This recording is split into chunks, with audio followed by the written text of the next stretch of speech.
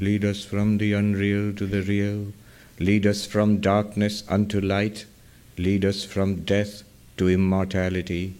Om, peace, peace, peace. Good morning every day. I said good morning everybody, but I was just going to say it's Father's Day. And it's a beautiful day actually, because I was walking in the park there, and there was somebody I know who's singing Beatles songs, and he said, "Hey Swami, remember it's Father's Day." But it's a beautiful day, that's true. Today's subject, Bhumananda. You are the vast, you are bliss. The context is this, that whenever we talk about Advaita Vedanta, we describe it as, there's this line we often quote, Brahma Satyam, Jagat Mithya, Jiva Brahmaiva Napara. Brahman alone is real, the world is an appearance, and sentient beings, you are none other than Brahman. And we quote this often. And people ask for a source, where is it from? It's attributed to Shankaracharya, to Adi Shankaracharya. And the source is actually a little known work, again attributed to Adi Shankaracharya, but maybe some scholars say may have been written by somebody else. This is called Brahma Jnana Valimala, a short work of about 21 verses, in which all the conclusions of this vast literature of non-duality, of Advaita Vedanta, is sort of compressed there in simple, powerful Sanskrit. It is conveyed in those 21 verses. The 20th verse has this line, Brahman alone is real, the world is an appearance, and you, or the sentient being, is none other than Brahman. However, today's the subject matter is taken from the third verse of this unique composition. The third verse goes like this. Nitya Shuddho Vimuktoham Nirakaroham Abhyayaha Bhumananda Swarupoham Aham Evaham Abhyayaha. I am eternal. I am pure. I am ever free. I am formless, and I am immutable. I am vast and bliss I am. Immutable I am. I am. So this is the verse, and from there this phrase is actually what I want to concentrate upon today. Bhumananda Swarupoham. I am of the nature of, I am vast and I am bliss. Vast I am, bliss I am. That we are vast, that we are bliss, seems to run counter to our daily perceptions. We feel we are small. After all, look, here I am. And there's so many others besides me. I'm just one tiny creature in this vastness of time and space in this universe. And bliss, less said of it than better. Mostly our life is not bliss. So life is of a hard struggle and suffering, and some amounts of happiness maybe here and there. And yet, the Upanishads tell us, this verse is telling us, you are vast and you are bliss. This verse is actually drawing upon an Upanishad. From the Chandogya Upanishad. In Chandogya Upanishad, you find the teacher is telling the student, Sanat Kumar is telling Narada, is telling the student, Yo vai bhuma tat sukham. Nalpe sukham asti. That which is the vast, that is happiness. There is no happiness in the limited. There is no happiness in the small. And again it reiterates, Bhumaiva sukham. The vast alone is happiness. Where do you find this vast? What do you mean by the vast? And the teacher gives us a clue, gives the student a clue. The teacher says, Yatra na anyat pashyati na anyat shrinoti na anyat vijanati tad bhuma sa bhuma. Where one does not see another, one does not hear another, one does not know another. That is the vast. Where one sees another and hears another and knows another, that is the limited, that is the small. Yo vai bhuma tadamritam. Athayad alpam tanmatyam. What is the point of all this? That which is the vast, that is the immortal.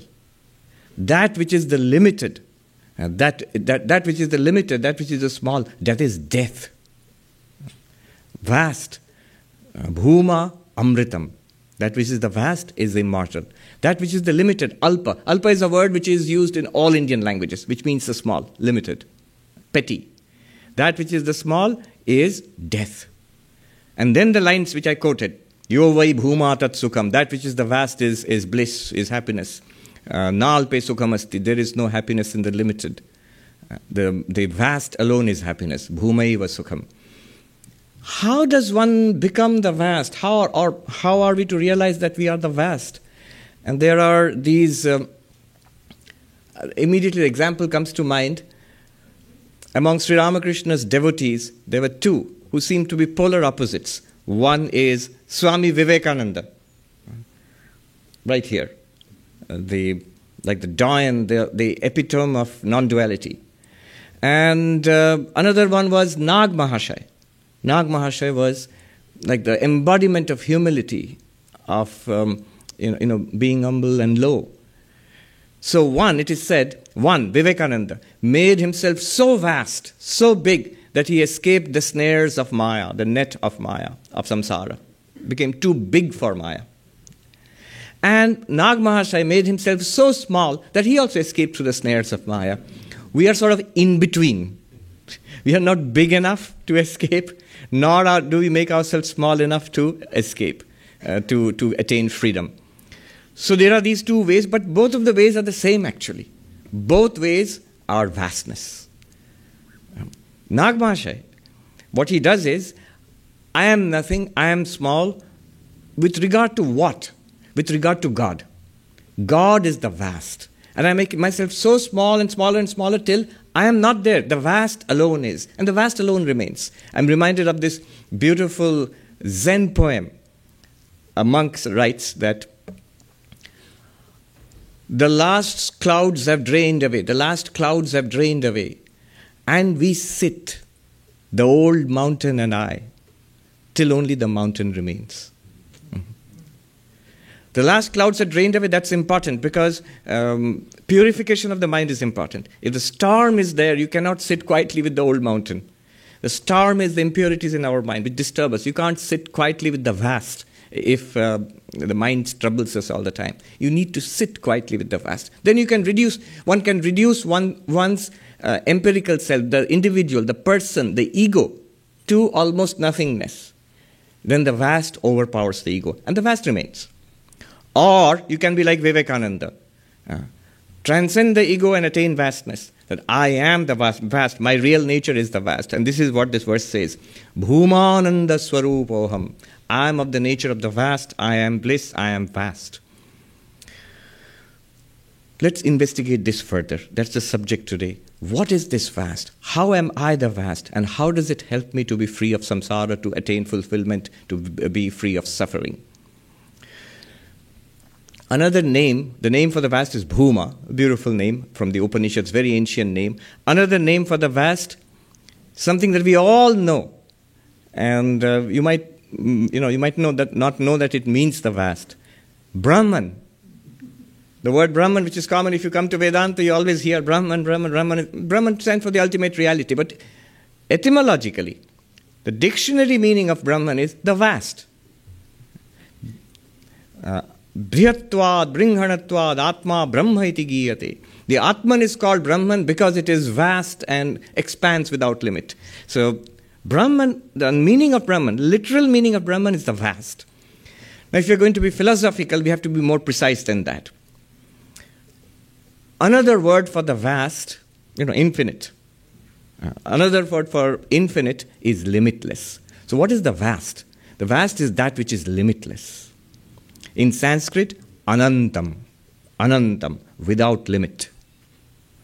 Now we'll do a little digging philosophically into this concept of limit and limitless. Our goal is to discover the vast and how am I the vast. That's what we're going to discover. And how is that bliss? The anantam means no limit. Antam in Sanskrit means limit. and anantam means no limit. What kind of limits are we talking about? What is it that makes the vast small? Well, in philosophy, in Vedanta, we talk about three kinds of limits. There are limits in space, desha. There are limits in time, kala. And there is an object limit, vastu. What that means, we'll just take a quick look at that. Desha paricheda, limitation in space, means, for example, you're there in that seat. You're not even in the next seat, let alone all over the world. I'm here, but I'm not there. The moment you know that you are here in the Vedanta Society, congratulations, by the way. I know it's a struggle. Yes, unfortunately, because of limited space and COVID restrictions, we have to limit the attendance. But thanks to modern technology, we also have an extended worldwide audience. So we are limited in space. If you are limited here, and Vedanta Society is limited in space, yes, but you are also limited in space, because if you are here in the Vedanta Society, you are not there. You're not in Central Park, you're not at home. Somebody I met has come from all the way from Cincinnati to attend this talk. So if you are here in the Vedanta Society, you're not in Cincinnati. If you are in Cincinnati, you're not in the Vedanta Society. So we are limited in space. Even something big. We are very proud of New York. Somebody said, the world ends at the Hudson. That's typically being a snooty Manhattanite. But no, Manhattan ends at the Hudson, not the world. And then there is the vast country, United States, not just a country, it's a continent. But even that ends in the Atlantic Ocean and the Pacific Ocean. And then there is the Americas, there is the Eurasia, and the continents. They all have their limitations. The Earth itself is limited. So is the solar system, vast as it may seem to be. So is the galaxy. So there is limitation in space, cut off in space. And anantam means that which is not limited in space. If something is not limited in space, if something is limited in space, it's here and not there. But if something is not limited in space, then it must be here and there and everywhere. It must be omnipresent. In Sanskrit, sarvavyapi. So that one characteristic of the unlimited, of Brahman, of the vast, of Bhuma, it must be all-pervasive. It must be everywhere. There cannot be anywhere where that Bhuma is not. We are exploring the concept of the infinite here. The second kind of limitation is limitation in time. Everything is limited in time. A person is born and a person dies, birth and death. You go to a graveyard and you find the graveyard markers, and the stones you find, born and died, beginning and end.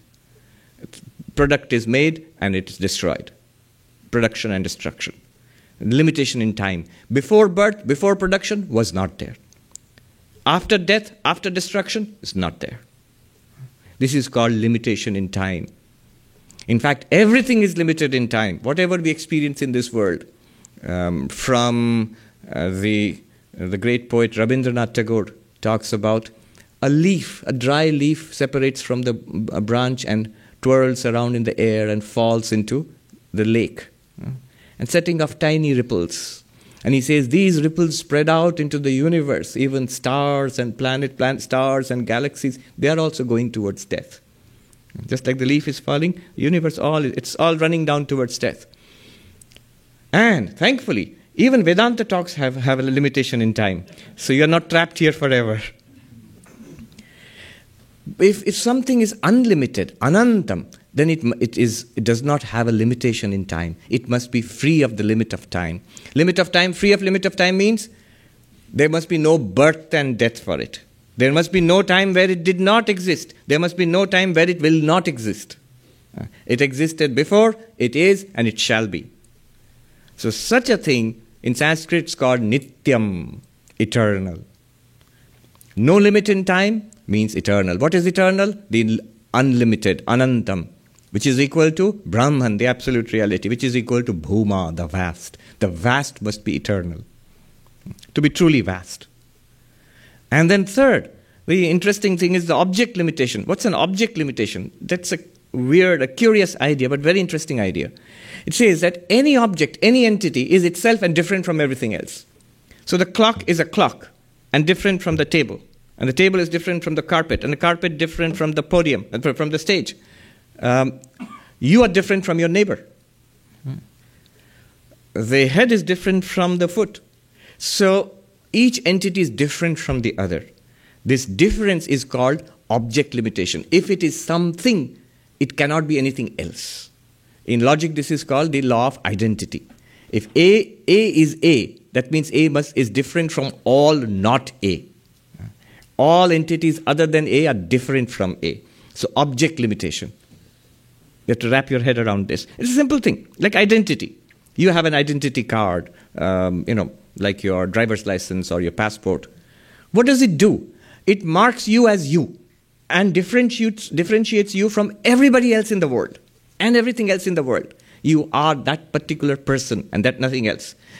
Very idea of identity is exactly object identity, object limitation. You are, why is it a limitation? Look at it this way. The clock is limited to just being the clock, and it's not anything else. Isn't it a kind of limitation? It can't be anything else. You are you.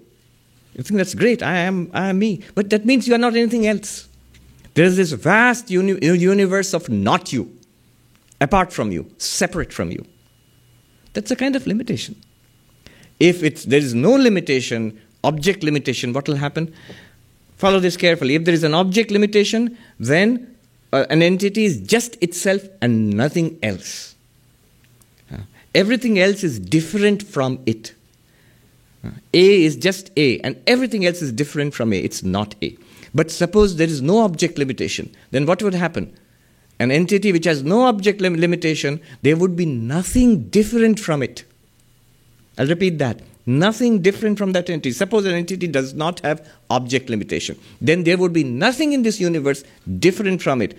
There would not be a second entity different from it. No second, non-dual, Advaitam. No object limitation implies non-duality. That which is the vast must be non-dual, Advaitam. There must not be any second entity apart from it. Whatever exists, whatever exists must be that entity in some way or the other. If A is without object limitation, then everything in the universe must be that A in some way or the other. It cannot be different from that A. It cannot be a second entity apart from A. The Bhuma must be Advaitam. The vast must be non-dual. Now the teacher's teaching makes sense. Where one sees another, one hears another, one knows another, that is the limited. Because there are two. Two means you're not the vast. At least if there's one entity apart from this, then this one is smaller by that one entity. By that much alone you're smaller. You're less. So non-dual. The vast must be non-dual. Bhuma must be Advaitam. So far so good. What have we got so far? We're talking about the vast, Bhuma. And we found the vast as another word, Brahman, the absolute. And Brahman technically, philosophically means limitless, Anantam. Limits are of three kinds. Space limit, time limit, object limit. And everything in the universe functions that way, with space, time, and object limitations. But suppose, I'm just saying suppose, theoretically, if there is something at all, if the vast really exists, there is something which is really vast, not just words, then that vast must be without space limit, therefore all-pervasive, sarvavyapi. That vast must be without time limit, therefore eternal.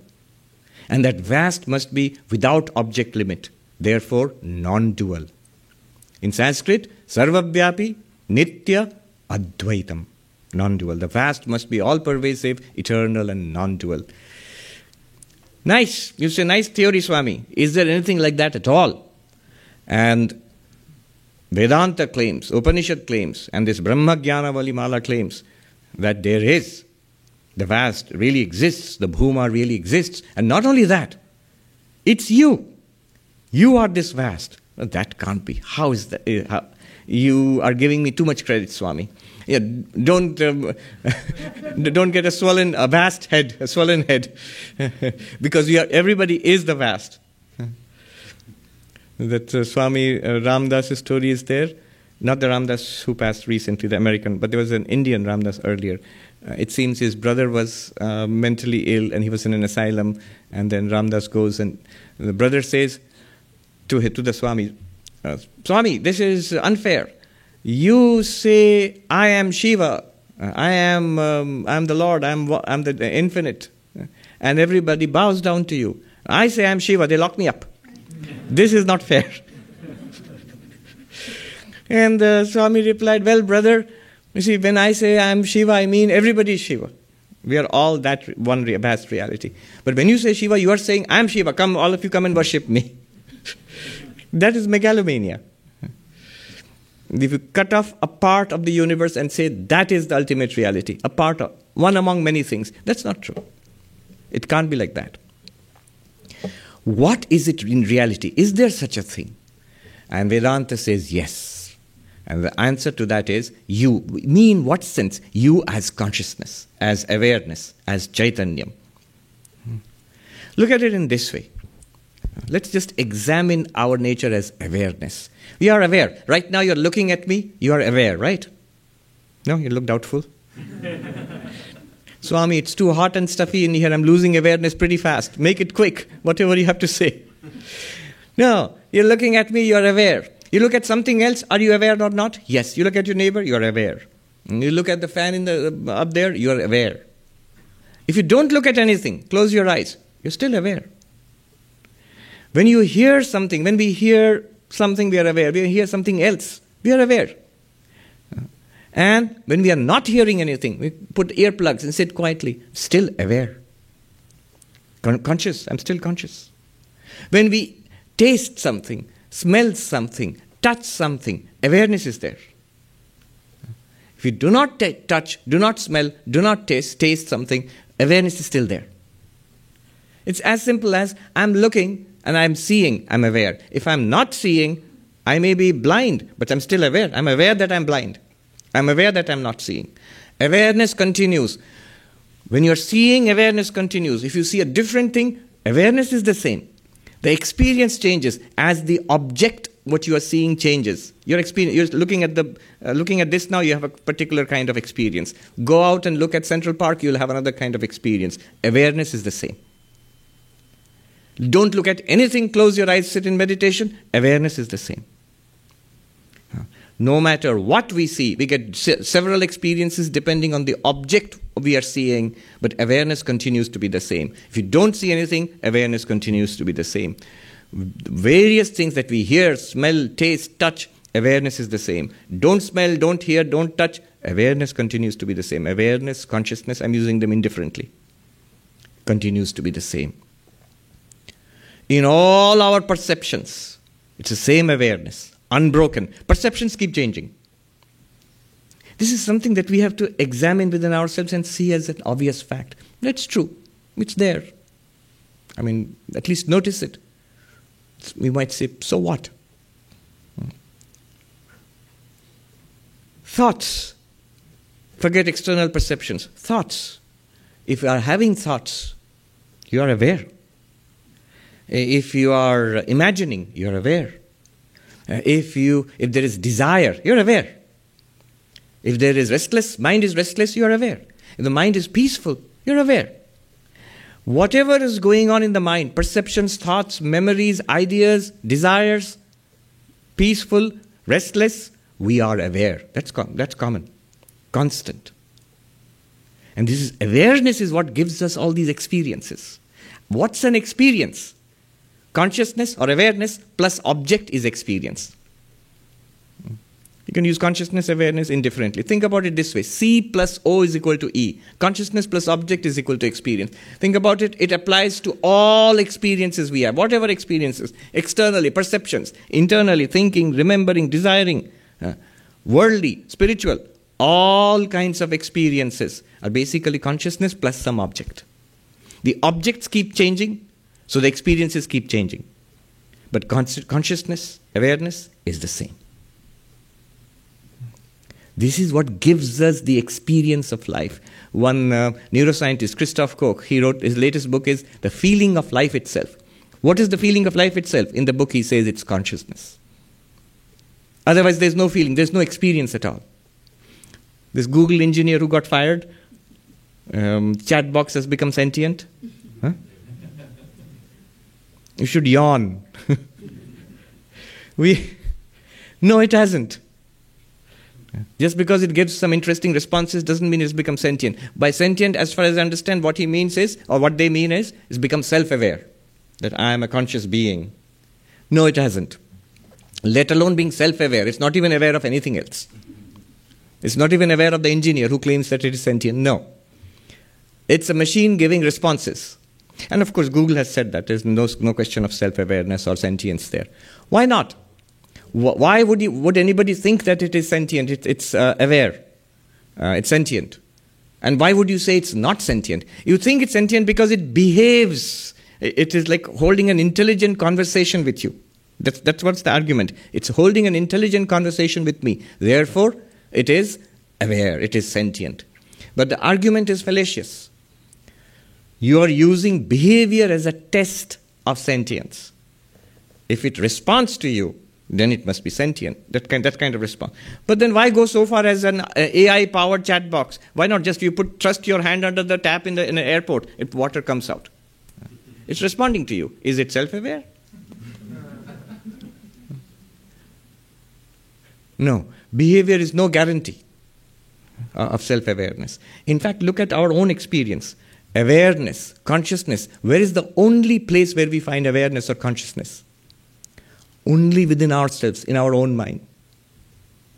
So what about all these people here, Swami? People sitting next to me, are they zombies? Are they not aware? They are aware, but you have no direct experience of their awareness. You are only looking at their behavior. You cannot directly experience awareness as an object. The only place you experience awareness or consciousness is within our own minds. The rest of it is supposition. In fact, in philosophy, there's a whole subject. It's called the problem of other minds. Whether other people, forget consciousness, whether other people have minds also, there's a big question. Because there is no direct way of knowing. You have a direct way of knowing that you have a mind. How do you know anybody else? So philosophically. So awareness, we are directly aware within ourselves. There is no doubt about it. And it is constant. Not only is it constant in all our waking hours, but also in dreams. As we fall asleep, the entire waking world disappears. Our body also disappears. I mean, Swami, what do you mean the body disappears? I can see that fellow lying down and snoring. From your perspective, you are seeing the third person objective perspective. But the person who's sleeping and dreaming, from that person's perspective, there is no experience of the body. But awareness continues because there are dreams. It's a kind of a conscious experience. It feels like something to dream. So various kinds of activities go on, experiences are there. Yes, we wake up and say it was a dream, but still, one thing we cannot deny, we saw it. You can deny the reality of it and call it a dream. It's only a dream, it's all right. But did you see the dream at all? Yes. If you saw it, you were aware. In dream, the awareness continues. Is it the same awareness? Same awareness. Just the object has changed from waking world object to dream world objects. And therefore experiences have changed. Then dreams also shut down. No waking world, no experience of the body or the senses, no experience of dreams in the mind. Everything shuts down. Deep sleep. Advaita Vedanta claims that also is an experience. That also is an experience. And it's very important to understand what consciousness is, what awareness is according to Advaita Vedanta. A good test case is deep sleep. From our perspective, common sense perspective, it seems to be nothing. There's nothing, no world, and we feel that there's no awareness also. There's no consciousness also. Who is saying there is no consciousness? The mind, this limited mind, which is thinking, which is looking back upon memories of dream and comparing it to what deep sleep could be like, and says there's nothing. It doesn't seem like there was consciousness. From a consciousness perspective, the truth is that the mind was not there. The mind was not there. Consciousness was there. That's why when the mind kicks in and starts thinking, from the mind's perspective, it seems nothing was there. It was not there. The mind itself was not there in deep sleep. Deep sleep is not an absence of experience, it's an experience of absence. Just as simple as when you open your eyes and look, when we look around, are you seeing? Yes. And are you aware? Yes. Close your eyes. Are you seeing? No. But are you aware? Yes. Now imagine closing the eyes, closing the ears, and the touch, smell, taste, all senses shut down, all thoughts and imaginations shut down, even the sense of I shut down, no memory, no imagination, no thinking, blank. Then also that blankness is appearing to awareness. Just like you close your eyes, open your eyes, you see this, close your eyes, a darkness is appearing to you. In the same way, complete darkness of no seeing, no hearing, no smelling, tasting, touching, no thinking, remembering, imagining. But who says awareness is gone? So in deep sleep also, the same awareness continues. In Panchadashi, the master Vidyaranya has said, about 600 years ago, a beautiful verse. It goes like this. Ma sabda yuga kalpeshu gata gamyeshu nekadha no deti nastametyeka samvid esha swayam prabha. Days and weeks and months pass. What's continuing? Consciousness. Years pass. Consciousness is constant. And he says, lifetimes can pass. Bodies come and go. And eons pass. The universes dissolve and new universes come up. Consciousness is constant. The sun of consciousness, he says, neither rises nor sets. It is constant. It's from our perspective that there is a sunrise and a sunset. But you go to the sun, there is no sunrise or sunset. It's continuous blazing radiance. Consciousness is like that. You are like that. You neither rise nor sink. Neither rise nor set. Consciousness is constant. This constant consciousness is then not limited by time. What is limited by time? That which rises and then false. That which is born and that then dies. Created and destroyed. That's called time limitation. But if consciousness is constant throughout all possible experiences and all the presence and absence of things, then consciousness is not rising and falling. Consciousness is not being created nor being destroyed. In that case, consciousness has no time limitation. It is nityam, eternal, not limited in time. One of the qualifications of the vast, you can tick. What were the qualifications of the vast? Bhuma, not limited in time. Now we see consciousness, you are not limited in time. Everything here is revealed by consciousness, by the light of consciousness. That shining, everything shines. By its light, everything here is revealed. Tameva bhantam anubhati sarvam tasya bhasa sarvam idam vibhati. You shining, don't make it that, that's still distances. I hear people saying, my consciousness, Swamiji, not your consciousness, you the consciousness. My Atma, my soul, Swamiji, not my soul, it's like my liver or my kidney. No, you. Be bold enough to say, I. That's what Vedanta wants you to say. I, the consciousness. I shining, everything else shines. You shining, you the light of consciousness, you shining, the mind is lit up. Now you're able to think, remember, desire, and then the senses are lit up. And then you're able to see, smell, taste, touch. So you shining, everything shines after you. By your light, everything here is lit up. Can consciousness be created? God created everything. So God created consciousness. Sounds reasonable. God created consciousness. No? So when God created consciousness, was he conscious or not conscious? Very interesting. So before God created consciousness, so when God created the world, before God created the world, was there a world? No, because God had not yet created it. But before God created consciousness, was God conscious or not? Was there consciousness or not? Then God was unconscious before God created consciousness? God did not create consciousness. From a Vedantic perspective, see, this is the age of humanism. human being. The world is dominated by humanistic philosophies, and good. But Vedanta says greater than humanity, vaster and greater than humanity is all life, all sentient beings. Just now we are beginning to give some importance and some value to other living beings.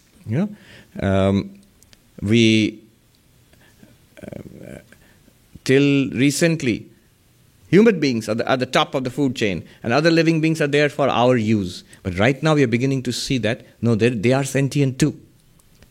At one time, even the higher living beings, mammals, they were not regarded as sentient. We felt, everybody who owns a dog feels a dog is sentient. Of course the dog is aware. Until recently, the scientists were denying that the dogs have, higher animals have consciousness. No longer. They all admit they have consciousness. Not only lower animals also have consciousness. Dr. Anil Seth, a neuroscientist in Cambridge, he gave this talk I heard, made a very beautiful statement. He says that it doesn't you don't have to be intelligent to suffer. To suffer pain, you have to be conscious, not intelligent. So Deep Blue, the computer, which can beat a chess grandmaster, it can't suffer. If a chess grandmaster beats Deep Blue, Deep Blue doesn't feel humiliated. But Anil Seth says that a mouse can suffer. The mouse is not particularly intelligent. It can't play chess and beat grandmasters, but it can suffer. When the cat catches the mouse suffers. To suffer, you need consciousness, awareness, first-person experience. So consciousness, not created. Before, God may have created everything, but consciousness not created. In fact, the creation of anything and the destruction of anything is testified to by consciousness. Appearance and disappearance, presence and absence, they all depend on consciousness. You see, space and time and the presence of and the absence of objects, this depends on consciousness. What I'm saying here is that consciousness is the basis on which desha kala vastu, space, time and object appear. So the big claim I'm going to make here is we are talking about humanity. This is the world of humanism. Humanity is important. Greater than humanity is all life, all sentient beings. Greater than all life and sentient beings is God, the God of religion. Saguna Brahman, Ishvara, Bhagavan. And greater than God is consciousness. And that consciousness, that thou art, Tattvamasi. This is the tremendous declaration of Advaita Vedanta. It is consciousness alone with the power of Maya, which is the God of the universe, which is Saguna Brahman, Ishvara, Bhagavan. It's consciousness alone with avidya, with a fraction of the power of Maya, which becomes individuals like us. But we are that consciousness alone. First consciousness, then God, then all of universe and life, and then back to humanity and individuals. But our reality is that consciousness. You see, when we talk like this, I know what's going through people's minds. Our worldview is just the opposite. Somebody or the other will ask, no, what do you mean? First of all, there's the universe, and then life evolves, and then evolution produces complex beings like us, and then we have consciousness. So consciousness comes much later. In one sense, true, because nervous systems, brains can support minds, and the mind has that reflected consciousness. In Vedantic terms, Chidabhasa. That's true. But consciousness itself, is it prior or afterwards? According to Vedanta, it's prior. We feel, look, the world exists by itself. And consciousness is just one interesting feature of this world. But the world is the reality and consciousness is a feature of this world. And that's how we are trained from childhood onwards. Big Bang, creation of matter and energy, then the slow evolution of stars and galaxies, and then planets. And then on one planet, here Earth, somehow matter evolves into living matter. Basic forms of life. Life evolves by Darwinian evolution into more sophisticated forms, which somehow at some point they become conscious. Nervous systems and brains generate consciousness. So it's silly to say that the universe exists in consciousness or consciousness is prior to the universe. It's silly to say that. But if you do that, right now, you will run up against a deep scientific objection. Forget Vedanta objection. Deep scientific objection. What is the scientific objection? The hard problem of consciousness. One of my favorite.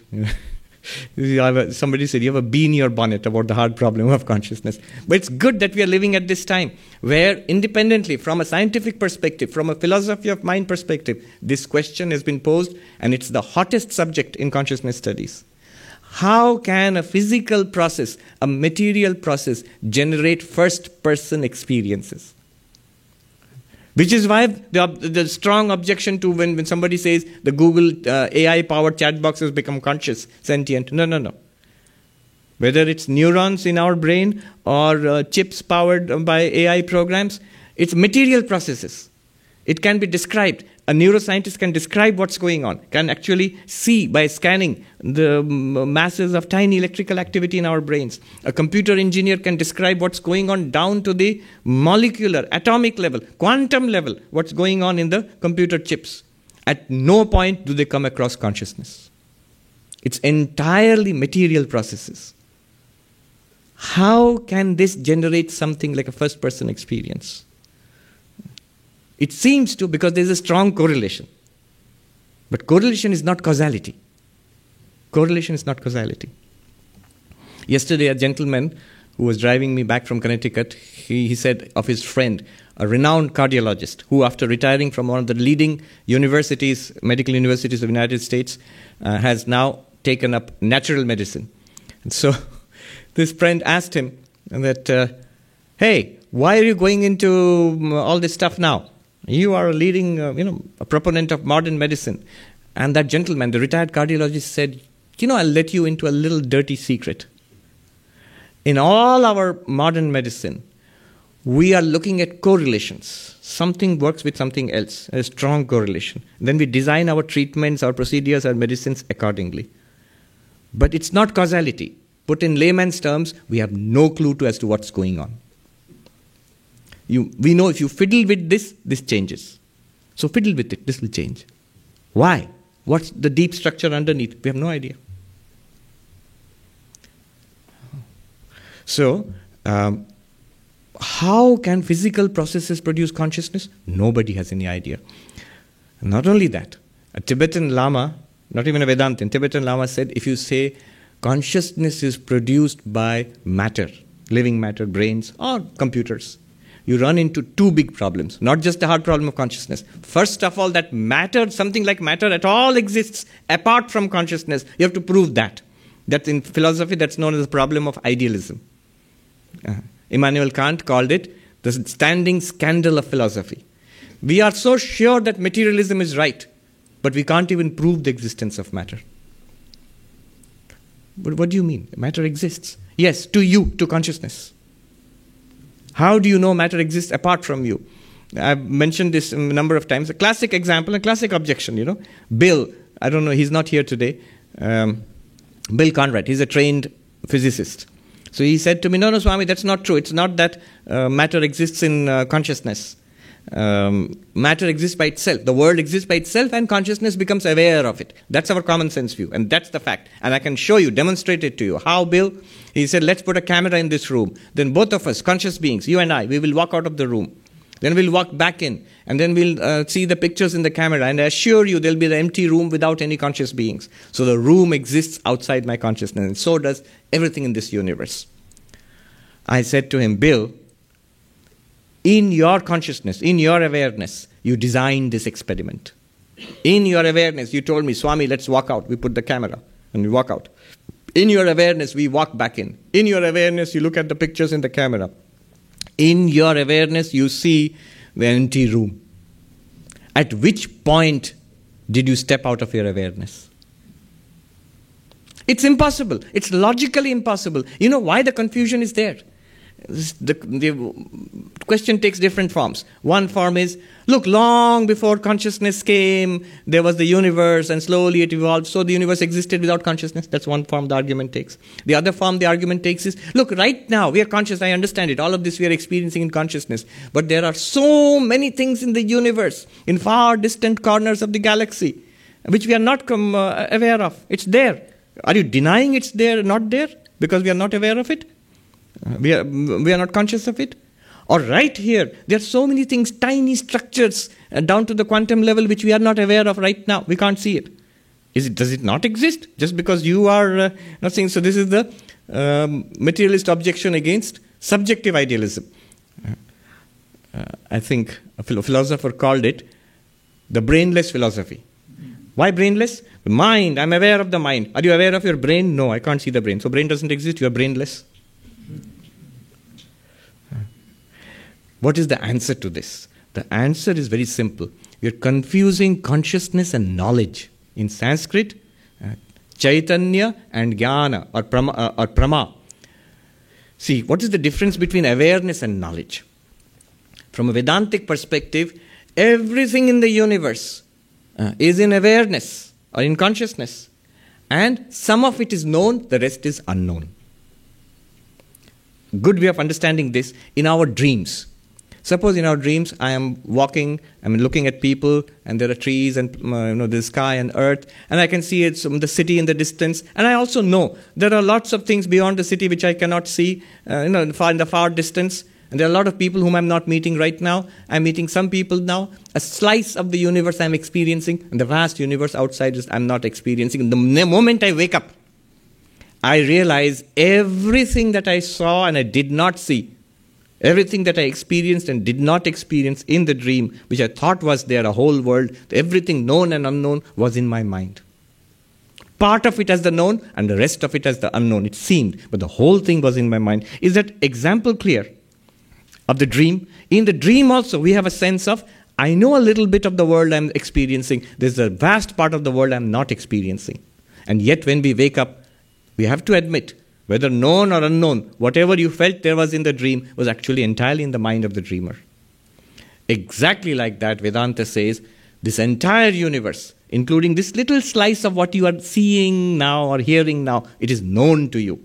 Consciousness, with the help of the mind and the sense organs, eyes, is seeing something, that knowledge is there. Is hearing something, that knowledge is there. And there is a vague feeling, outside this room, there is Manhattan, there are so many things. Beyond Manhattan, the vast universe is there, not known to me. But as unknown there, and as the known here, put them together, both are in your awareness. That's what Vedanta means by consciousness.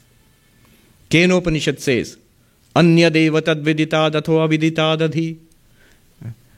That which is other than the known and higher than the unknown. What is other than the known? You can say unknown, but no, other than the unknown also. The one thing which is other than the known and other than the unknown is you, the knower. You are neither known as an object, nor are you unknown. Can you say, I don't know myself, I don't know that whether I exist? Can you tell people, do I exist? Can you tell me? You know your own existence straight away. So, I am other than the known, I am other than the unknown. But what am I? Which is this I am talking about? If you look at yourself, everything about yourself is the known. The body is the known or knowable. Mind also, known or knowable. But I, the consciousness, am not an object. It's not the known. It's not a known object. But it's not unknown either. Consciousness reveals everything and it is self-revealed. It shines forth itself. It's like, again, Vidyaranya, the great master says, look, to make anything sweet, you need to add sugar to it. You need to make a glass of water sweet, add sugar to it. You need to make a glass of milk sweet, add sugar to it. You may want to make your coffee sweet, add sugar to it. You want to make sugar sweet. What do? Add sugar to it? No. You don't. So, it is sweet by itself. It's its intrinsic nature. You want to know something, be aware of something, you read consciousness. Want to know consciousness and be aware of awareness? Do you need more consciousness? No. That consciousness itself is sufficient. It's like the light which reveals everything in this room, but you don't need another light to know this light. So consciousness, this nature is called Swaprakasha, self-luminous. That's why, when at the beginning I said, whether you see something or you do not see something, whether you hear something or you do not hear something, you're continuously aware. That your consciousness does not depend upon the object of consciousness. Suppose you don't see the object, you're still conscious. If you don't hear the sound, you're still conscious. You just don't know the sound, you're deaf. And being deaf, and suddenly the story I was reminded, So, the head of our monastery once said that being deaf is also a good thing, you know. The two monks in the monastery have to be deaf, the cashier Swamiji and the kitchen Swamiji. Because in cashier Swamiji, all departments are continuously asking for money, so you have to at least pretend to not hear. And the kitchen Swami has to be deaf, a little bit at least, because no matter what you do, there's going to be somebody who's dissatisfied. The monasteries have so many monks and so many devotees who are eating, so like hundreds of people in India. And so somebody's going to be dissatisfied or the other. So I remember this happened. There was a monk who used to grumble that no matter what the dish was, he would grumble. He said, this is not well done. This was not prepared well. Too little salt or too much salt or whatever. Then the kitchen Swamiji got exasperated and said, Swami, what do you like to eat? Tell me. What's your favorite dish? And the Swami said something. Few days later, that was made. And the Swami came to the dining hall and sat down. When it was served, he said, oh, this is brinjal. Bangan is brinjal? Yes. This, oh, again, I don't like this. And then the kitchen Swami was wild. He said, you said this is your favorite dish. Why are you grumbling? And then the Swami looked stunned and he said, oh, that makes you unhappy? No, that's just my way of enjoying food. So the kitchen Swami has to be a little deaf, but not unconscious. Now, whether you are hearing or not hearing, smelling or not, you are aware all the time. And that awareness does not require a separate awareness to prove its existence. Awareness is self-luminous. So, my point here is, existence depends on awareness. Awareness does not depend on existence. The knowledge is different. So, knowledge, consciousness plus an existing object, that gives you knowledge. But consciousness itself does not depend on the object. But the object, the existence of that object depends on consciousness. Object depends on consciousness, space depends on consciousness, time depends on consciousness. So how strange. What do you mean space depends on consciousness? Is it not true? Where else do you experience space except in consciousness? In your dream, I walked, suppose in my dream I say I walked from here to there. I didn't know I was dreaming. I woke up and I realized, oh, I was dreaming. I didn't walk. That means not only did I not walk, even the distance from here to there was in my mind. That entire space was in my mind. The time I spent walking, what is it, 10,000 steps you have to complete? That was in my mind. Time and space, both were experienced as external to myself, turns out to be in my mind. Exactly like that, the claim is that time, space and object are all appearances to consciousness, in consciousness. And when you say appearance means something is appearing as something else. What is appearing as the object of consciousness? Consciousness alone is appearing as its own object. Through the incredible power of Maya, consciousness is appearing as its own other. Just as, again, nothing very weird. In our dreams, the mind itself appears as its own object. The mind itself appears as the subject and the object in the dream. When you wake up, neither anybody else was there, nor any other object was there, nor even the subject who was experiencing it was there. It was all appearances in the dream. Right? So space, time and object are appearances in consciousness. That means if it's an appearance in consciousness, space, time and object cannot limit consciousness. Where am I going with all of this? Remember, unlimited, ananta. Limitation is space limitation, time limitation, object limitation. Now we are finding something, consciousness, which does not have space limitation, time limitation, object limitation, because space, time and object are appearances in consciousness in you. Therefore, having satisfied all the boxes, you've ticked all the boxes. Is it free of space limitation? All pervasive. Yes, consciousness is free of space limitation. Because space is appearing in consciousness. Is it free of time limitation? Yes, we saw. Consciousness is constant. All experiences come and go. Time itself floats in consciousness. Therefore, consciousness is free of time limitation. Is it free of object limitation? Which means, is there anything apart from consciousness? No, there's nothing apart from consciousness. Because you cannot prove the exist. Even the idea of an object is an object to what? Professor Arindam Chakraborty's very nice formulation. What is an object? An object is anything that objects to my consciousness. A beautiful idea. Imagine consciousness is an endless field of awareness. And suddenly you have images, sounds, smells, taste, thoughts, imagination. These are all objects. It's like the field of consciousness is running up against these. These are objecting to your consciousness. Object is always an object to consciousness. There is no conception of an object outside consciousness. What could be an object outside consciousness? So, no object limitation either. If it's no object limit, no space limitation, then all pervasive, no time limitation, then eternal, no object limitation. There's no second object apart from consciousness. No second means non-dual, Advaitam. Consciousness, in Sanskrit, Chaitanyam or Chit, is Nitya, Sarvavyapi, Advaitam, non-dual. These are the very characteristics of Bhuma, the vast. Consciousness itself is the Bhuma, the vast. You are the Bhuma, you are the vast. You are consciousness. Nobody denies. You can't deny that you are consciousness. As consciousness, you are the vast. You are immortal. You are not born, you do not die. You do not age. The body ages. You do not go from depression to elation. The mind goes from depression to elation. You are always the same illumination. There is nothing and nobody different from you. You are non-dual. You are the Bhuma. Everybody and everything is none other than you. I'm phrasing it very carefully. Not a second reality apart from you. They are not in you like berries in a bowl. You are not like a bowl of consciousness in which the entire universe has been packed into it. No. You are that which appears as this universe, as this subject and as this entire universe. This is Bhuma, the vast. This itself is Ananda, bliss. See, we often think of bliss or happiness as particular feelings. A nice feeling, a pleasant feeling, that's happiness. But that is not Ananda. That comes and goes. That is mind-dependent.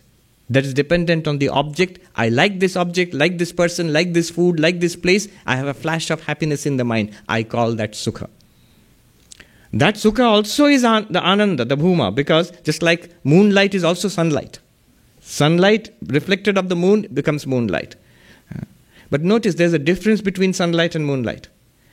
Sunlight does not increase or decrease. Moonlight increases and decreases depending on the phases of the moon. Moonlight is not intrinsic to the moon, but sunlight is intrinsic to the sun. Similarly, Bhuma, the consciousness itself, is Ananda. Our little happiness in the mind increases and decreases. It comes and goes. The Bhuma does not come and go. It is more or less. The happiness in the mind, sometimes more, sometimes less. Bhuma is never more or less. But the happiness in the mind has one advantage. Like moonlight has an advantage. At night, you can't see the sunlight directly. You can only see it bouncing up the moon, reflected of the moon. Similarly, happiness in the mind, the kind of happiness we are used to, what we call happiness, has one advantage. It can be experienced directly. We feel it. The Bhuma itself, because you are it, you can't feel it as an object. So, just like Sat Chit Ananda, existence, consciousness, bliss, just like when I say pure being or existence is not a thing which exists, but it is the existence of all things. Just as I say consciousness, it's not a particular conscious experience, it's the consciousness which enables all conscious experiences. Similarly, Ananda is not a particular happy feeling, but that which enables all happy feelings. And you are that unlimited Ananda, which does not come and go, which does not increase or decrease, which is infinite. So at this point someone might say that, but will we feel happy when we are enlightened or not? They're trying to pull a fast one on us. Actually, will I feel happy? Don't worry, you will feel happy. Very happy, happier than everybody else. You see, notice one thing about truly spiritual people. Sadhus, sadhakas, whether householder or monk, anybody who's truly spiritual, one common characteristic is they are happy.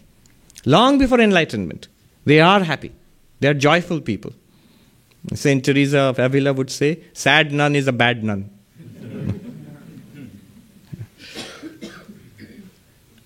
Spiritual practice makes you happy. Karma yoga, continuous activity in the world for oneself, exhausts us, is not fulfilling. But do that work for the welfare of others, for somebody else, it gives you immediate happiness, peace of mind. It gives ananda.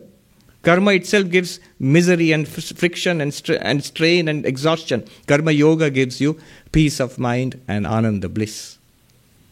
Desire, I want. It only leads to frustration and dissatisfaction. If you don't get what you want, frustration. If you get what you want, dissatisfaction. These are the only two possibilities in the world. Frustration or dissatisfaction. But bhakti, when you take all those desires and channel it towards God, towards Ishvara, love of God, it gives you happiness straight away. And undiluted happiness. The bhakti, the happiness that comes from the love of God is undiluted. It's not mixed with anything else. Dhyana, meditation, distraction, 1,000 different thoughts, continuously distracted, you feel exhausted and unhappy and dissatisfied at the end of the day. But focus, meditation, peace of mind, one thought, calm it down, shut it down. The quietness, the serenity within, that gives ananda, bliss. And jnana yoga, the path of knowledge, it makes you into ananda, it makes you the bhuma, it shows that you are the bhuma. So by jnana yoga you get ananda, by dhyana yoga, raja yoga you get ananda, bhakti yoga gives you ananda, karma yoga gives you ananda. Long before we realize that we are the bhuma, even before that, when you walk on the path, you get ananda, you get bliss. So summing it all up, you are that bhuma, yo vai bhuma tat sukham, nalpe sukham asti. Identify with your bhuma nature. If you identify with our nature as unlimited consciousness, not limited in space, not limited in time, not limited by object, non-dual consciousness. Now, one clarification. When we say then where one does not see another, one does not hear another, one does not know another, and that is the bhuma. Don't misunderstand. If you're literally not seeing anybody else, hearing anybody else, then either you're asleep or you're in samadhi. So samadhi is good. That's the bhuma. But also when you are seeing somebody else, hearing somebody else, and knowing somebody else, seeing, hearing, when there is the appearance of duality, bhuma says that in reality it is the vast and non-dual. The non-dual, the real non-dual can appear as the dualistic universe. So the enlightened one who knows that he or she is bhuma in the vast can experience this world exactly as we are experiencing it. See the body and the mind and look at other people and interact, go out for a job, go out for a walk in the park, talk to people, yes, even scold people. All of that you can go. The samsara can go on. The appearance of duality, the appearance of samsara is perfectly compatible with the limitless, with the vast bhuma. You are the bhuma and you can act within the world of appearance. It continues to be the bhuma. As Sri Ramakrishna says, the vast God with eyes closed, the same God in samadhi, with eyes open here, the same God, the same vast, unlimited everywhere. I pray to Sri Ramakrishna, Holy Mother Ma Sharda, Swami Vivekananda to bless us all. May we realize our bhuma nature in this very life itself. Om Shanti Shanti Shanti Hari Om Tat Sat Shri Ramakrishna Arpanamastu. This happens to be our last meeting in person as we shut down for summer. We'll meet again for regular programs at the end of September and get notifications. Take care, everybody, and stay safe. Stay safe. Stay as the vast. Stay in peace and joy. And relax. It's all right. You are the vast.